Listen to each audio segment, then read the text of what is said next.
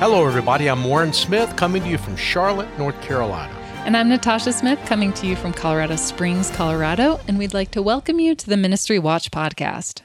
On today's program, we take a look at the Bible translation industry. We ask the question, how much does it really cost to translate the Bible? We also look at a milestone for the Christian ministry Samaritan's Purse. It will hit $1 billion in revenue this year. And one of evangelicalism's flagship seminaries, Fuller Seminary, has the first African-American president in its history. We'll have some details. We begin today with news that 2,000 churches and Christian ministries have asked the U.S. Senate to oppose the Respect for Marriage Act.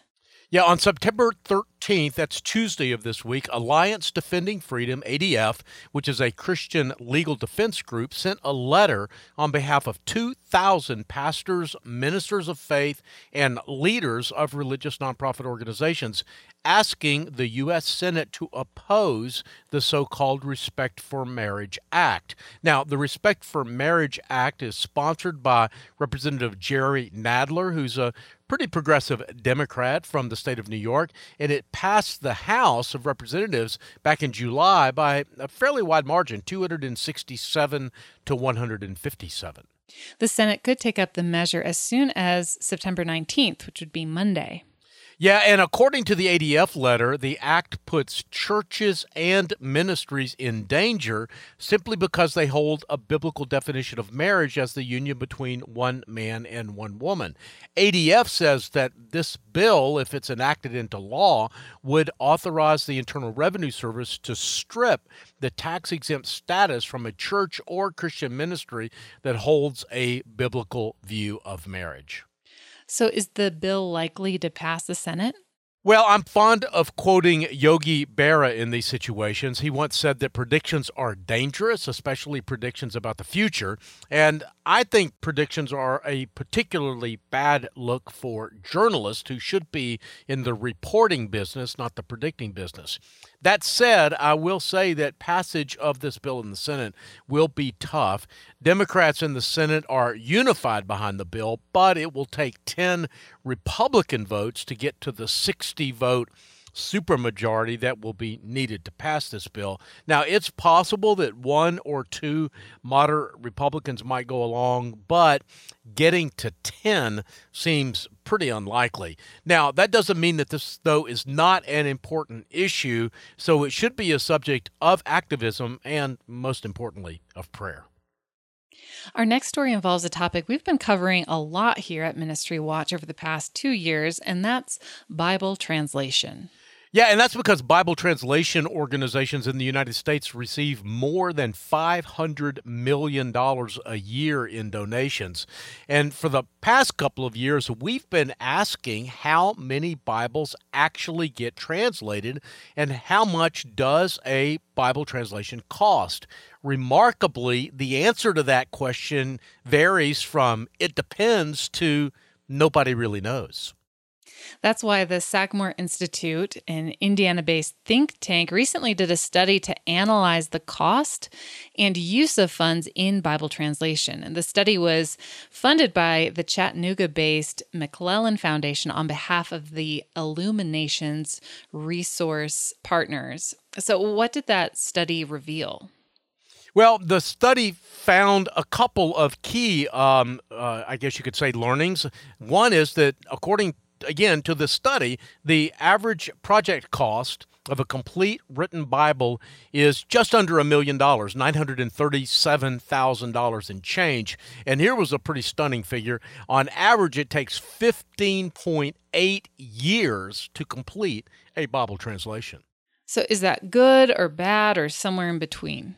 Well, it's not great. The numbers released by the Sagamore Institute highlight the fact that the vast majority of dollars contributed to Bible translation organizations do not, in fact, go to Bible translation. For example, the organizations that make up Illuminations took in more than $521 million last year. But these organizations produce less than 20 complete Bible translations in a year. So if it really costs cost just $1 million to produce the Bible, as the Sagamore Institute says, that means that support and other costs could have topped $500 million. Also, there's a key question that the Sagamore Institute failed to ask altogether, and that's that question of how many Bible translations actually get finished each year. To my way of thinking, that's a key number, and it simply wasn't a part of the Sagamore study, which in my mind causes the study to be seriously compromised. But other analysis, including some that I've done here at Ministry Watch, suggests that, as I mentioned a moment ago, that only about 15 to 20 full Bibles get translated each year. And if that's accurate, then the fully loaded cost of translating and distributing a Bible is not $1 million, as the Sagamore Institute study would have us believe, but closer to $25 million. That is a massive difference. Our next story involves a California pastor who has pled guilty for exploiting homeless people for their SNAP benefits. Now, first of all, Warren, what is a SNAP benefit? SNAP stands for Supplemental Nutrition Assistance Program. I think a lot of people colloquially call that food stamps, even though that's not exactly an accurate way to describe it. Former California pastor of Imperial Valley Ministries, Victor Gonzalez, was alleged to have locked participants inside what they called restoration homes and used their government benefits for personal financial gain. He entered a guilty plea along with 3 others to 1 count of conspiracy to commit benefits fraud. Now, Gonzalez was one of 12 Imperial Valley Ministries officials that were originally charged back in 2019 by federal authorities for illegally using the SNAP benefits of over 30 people who were residing in Imperial Valley Rehabilitation Group homes in El Centro and Calexico, California. The final sentencing hearing hasn't happened yet, but the plea agreement includes the possibility of up to 5 years in prison for Gonzalez. That's right. And court records estimate that the value of the food stamps benefits acquired by Gonzalez and his co-conspirators were around $103,000. And court records also stated that Gonzalez lived in one of these homes free of charge and collected a weekly salary. Now, Gonzalez and his wife and both Joe and Mercy Diaz will appear in court for sentencing on November 14th. Warren, we need to take a break here. When we return, a look at how Samaritan's Purse became a billion-dollar powerhouse. I'm Natasha Smith, along with my co-host Warren Smith, and we'll be back with that story and much more after this short break.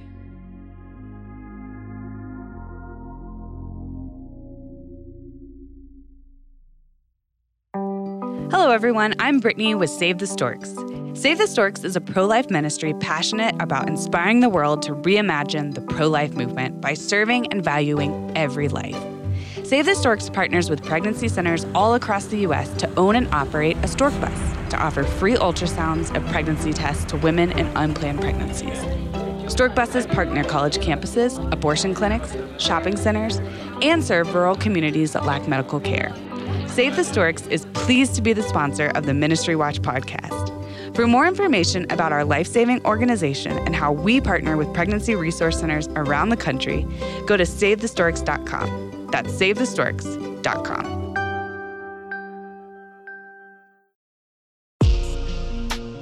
Welcome back. I'm Natasha Smith, along with my co-host Warren Smith, and you're listening to the Ministry Watch podcast.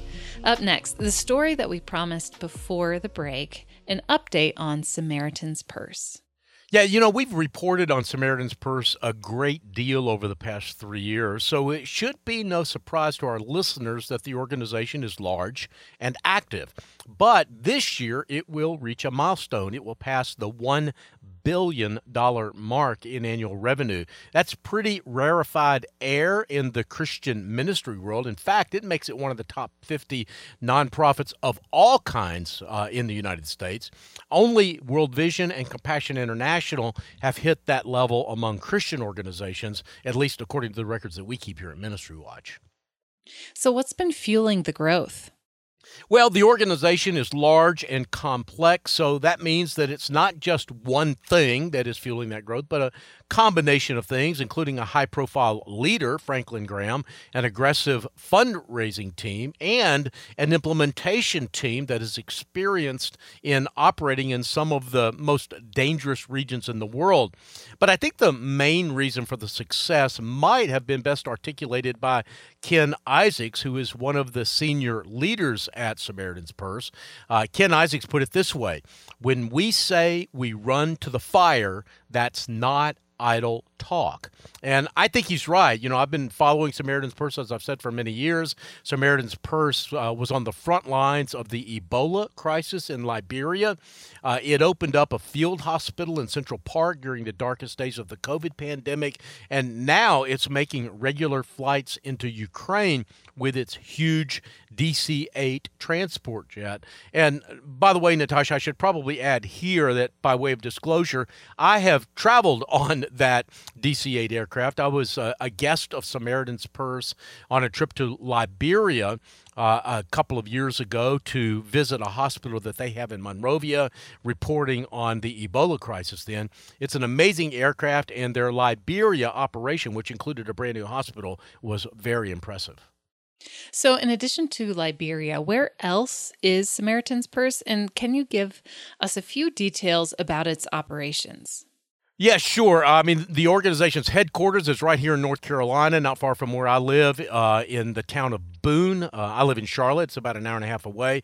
It has warehouses in Coppell, Texas, and Fullerton, California, field offices in 17 countries around the world, and it also has a lodge in Alaska where it runs marriage seminars for wounded soldiers and law enforcement officers. Oh, and this week, Samaritan's Purse, headed by evangelical leader Franklin Graham, as I mentioned, made its 30th airlift since Russia began its offensive against Ukraine in February. It's helped 5.5 million Ukrainians with medicine, food, and water.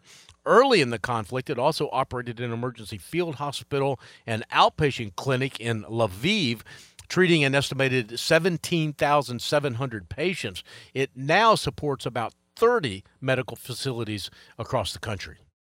Our next story involves relief and healing, but of a different kind. Yeah, for years, Jules Woodson has advocated for reform in the nation's largest Protestant denomination, that's the Southern Baptist Convention, hoping to assist survivors of sexual abuse and hold abusers to account. Now she's joined a nonprofit effort to connect abuse survivors with mental health services and counseling through a new initiative that was announced this week.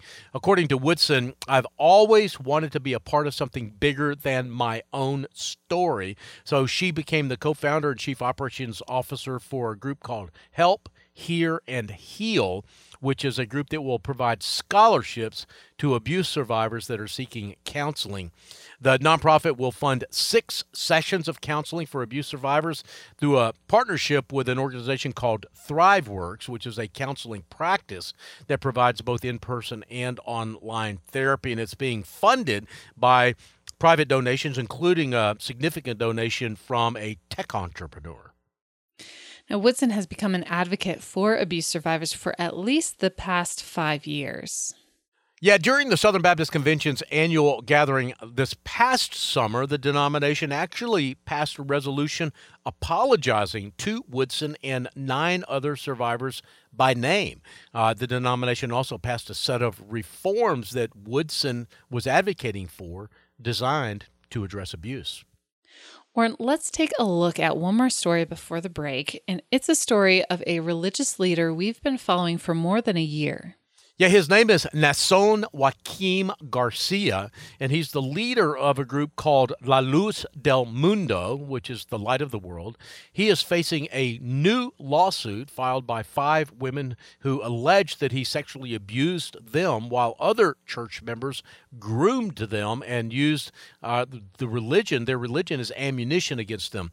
The 5 women are identified only as Jane Does in this civil lawsuit, which was filed last week in Los Angeles Superior Court.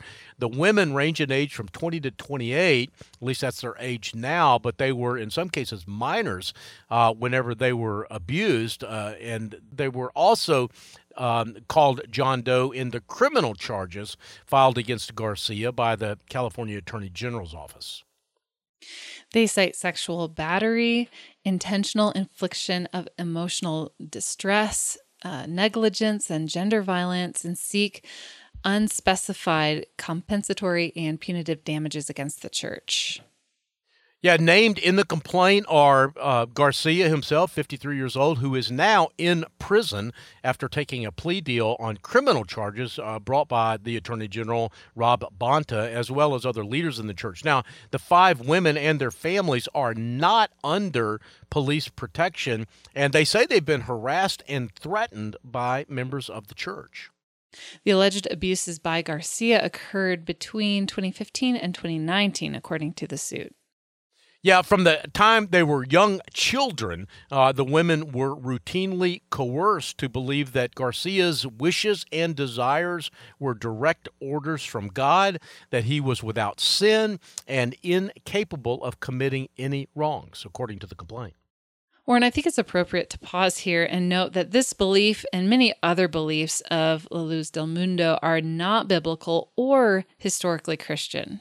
Yeah, that's right, and you're right. It is important that we note that. La Luz del Mundo was founded in 1926 by Garcia's grandfather, Eusebio Joaquim Gonzalez.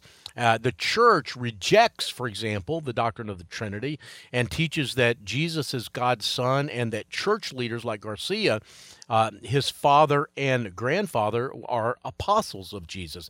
But it's important to note that while this is not a traditional or historically orthodox Christian church, the group does claim to have 5 million adherents in Central and South America, as well as here in the United States. And many of the people who are a part of La Luz del Mundo were formerly members of evangelical churches who were led astray because of a lack of discipleship taking place in Christian churches. So I think this is a group that is, in fact, worth highlighting. Warren, we're going to take another break. When we return, our lightning round of ministry news of the week. I'm Natasha Smith with my co-host Warren Smith. More in a moment.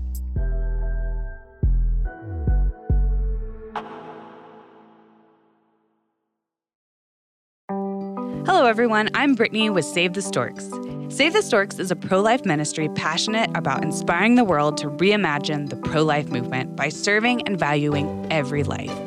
Save the Storks partners with pregnancy centers all across the U.S. to own and operate a stork bus to offer free ultrasounds and pregnancy tests to women in unplanned pregnancies. Stork buses park near college campuses, abortion clinics, shopping centers, and serve rural communities that lack medical care. Save the Storks is pleased to be the sponsor of the Ministry Watch podcast. For more information about our life-saving organization and how we partner with pregnancy resource centers around the country, go to SaveTheStorks.com. That's SaveTheStorks.com. Welcome back. I'm Natasha Smith with my co-host Warren Smith, and you're listening to the Ministry Watch podcast. Now, we like to use this last segment as a sort of lightning round of shorter news briefs. What do you have first? Well, what I have first is Fuller Theological Seminary, the nation's largest interdenominational seminary, has chosen as its new president David Emmanuel Goatley, the first black person to hold that office. Goatley will replace Mark Laberton, who announced that he was stepping down last year after 10 years as president, saying that he hoped his replacement would be a woman or a person of color. Now, Goatley comes to Fuller from Duke Divinity School, where he was hired in 2018 to direct the Office of Black Church Studies and to teach theology at Duke, which is, by the way, a Methodist school. At least it has historical roots to United Methodism. And I should also add that Goatley is ordained as a Baptist pastor. He was ordained in the National Baptist Church. He's also been Associate Dean for Academic and Vocational Formation at Duke. He'll take the helm at Fuller in January. And who does Christina Darnell have in the Ministries Making a Difference column for this week?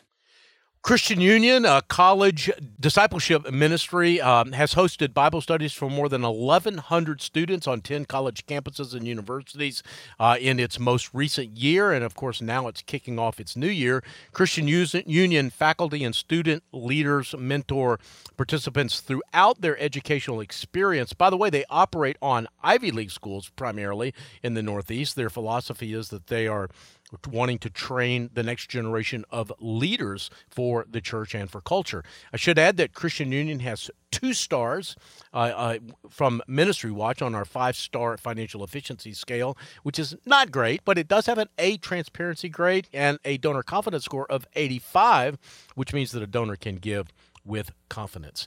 The other ministry that we've highlighted is Dallas Life, which celebrated the graduation of 3 men from its Homeless No More recovery program a couple of days ago.